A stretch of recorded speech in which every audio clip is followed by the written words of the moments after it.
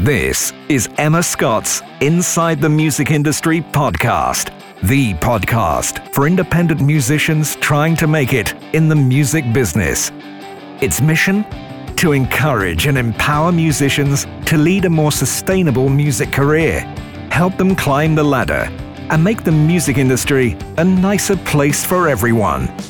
Inside the Music Industry is filled with tips and tricks, insider information, interviews with musicians and music industry professionals. There'll be real-life stories to reveal red flags to watch out for, to help you navigate your way through the music industry as unscathed as possible. So, buckle up and enjoy the ride as we go inside the music industry. And here's your host, Emma Scott. Thank you for that lovely introduction, and welcome to episode 2 of 3 entitled How to Get Radio Airplay. If you've listened to part 1, you'll know we've reached the stage where you've found new radio contacts and you're about to message them for the first time to hopefully start a beautiful new relationship. So I'll tell you what to say in your email, the best ways to send your music to give you the best chance of being played. I did a survey with some of my own radio contacts and asked them what the most common mistakes made by PR and musicians were when sending in music submissions. We'll go through tagging tips, talk about the rules on swearing, and finish up on things to avoid doing, which should ensure you give yourself the best chance of airplay possible. So what to say in your email to a radio station or DJ? Always best to say hello to start with, and ideally you've got the DJ's name, in which case use their name. Make the email as personal as possible. Next, you'll start talking about yourself and the release. You'll include where you're from, some history about the band, and the information on the release, as well as the release date. Next up, you're going to make sure you include your social media links. If you've got any gigs coming up, add your gig list. This is particularly handy if you're playing a gig in the area that the radio station broadcasts to. It will help you jump the queue for airplay because local radio stations are always going to try and be local where they can. Add your lyrics at the bottom of the email, as there are tight rules on things like swearing, and it saves the DJ having to listen to every single word before deciding whether to play you or not. And finally, include some artwork in case they want to mention you on their socials. So you know the kind of things to include and what to say when approaching radio stations for airplay. Now on to actually sending your music. When sending your music, make sure you give them the chance to choose MP3 or WAV. Some stations and DJs prefer WAV, some like MP3, and some are fine with either. So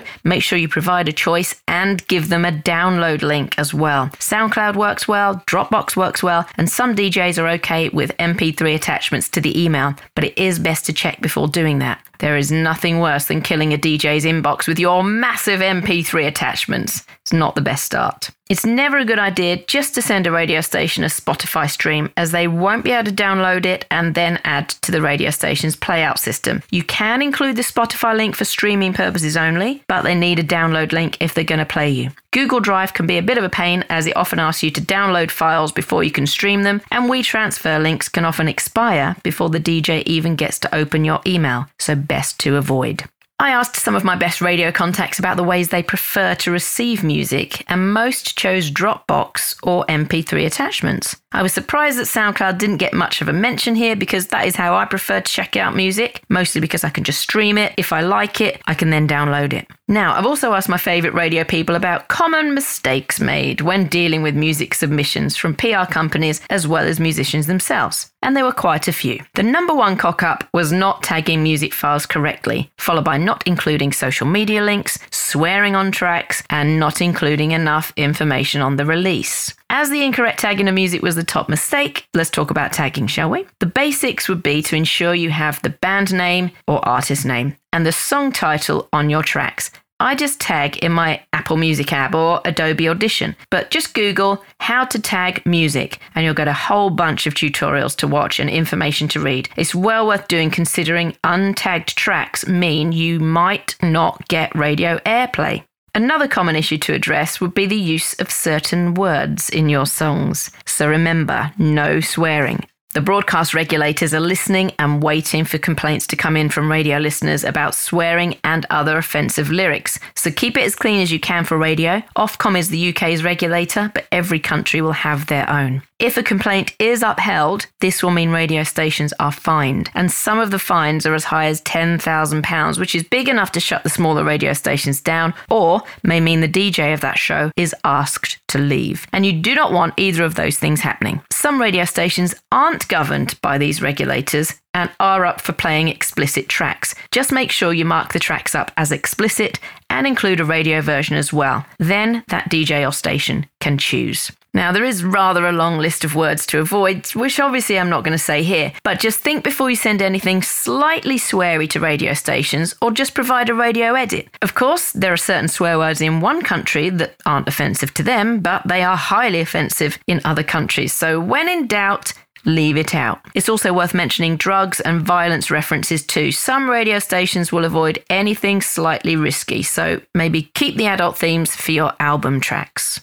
Let's wrap up this section with a few things to avoid. Don't attach an MP3 unless you know it's okay. Some stations have blocks on emails with attachments, so they won't even receive your email. Don't hound DJs after you've sent music to them. Some may have hundreds of emails each week to get through, and it might take them a while to listen to your music. Only send to suitable shows. No point sending a pop track to a rock show, a country track to a pop show, or an indie track to a folk show. Here in the UK, there's no point sending to the big branded stations like Heart, Smooth, Greatest Hits Radio, Magic. They are playlisted stations and the DJs have no choice in the music they play. You may be tempted to send your music to Chris Moyles at Radio X or Zoe Ball at Radio 2, for example, but those shows are playlisted too. Remember, there are a lot of other artists sending to these radio stations and DJs, so don't assume you'll be played. It might take a few attempts to get played, but keep on pushing. So a quick recap on episode 2. You found your radio stations as detailed in episode 1, and you found suitable radio shows to contact. You've hunted around the radio station websites or DJ social media pages, and you found an email address for them. Ideally, you've checked in with the DJ to ask if you can send them music, and if so, you can send your music submission over to them. You've tagged your music correctly, you've sent access to MP3 and WAV and downloadable links, and you've kept it clean. Then it's just a matter of waiting for the plays to come in.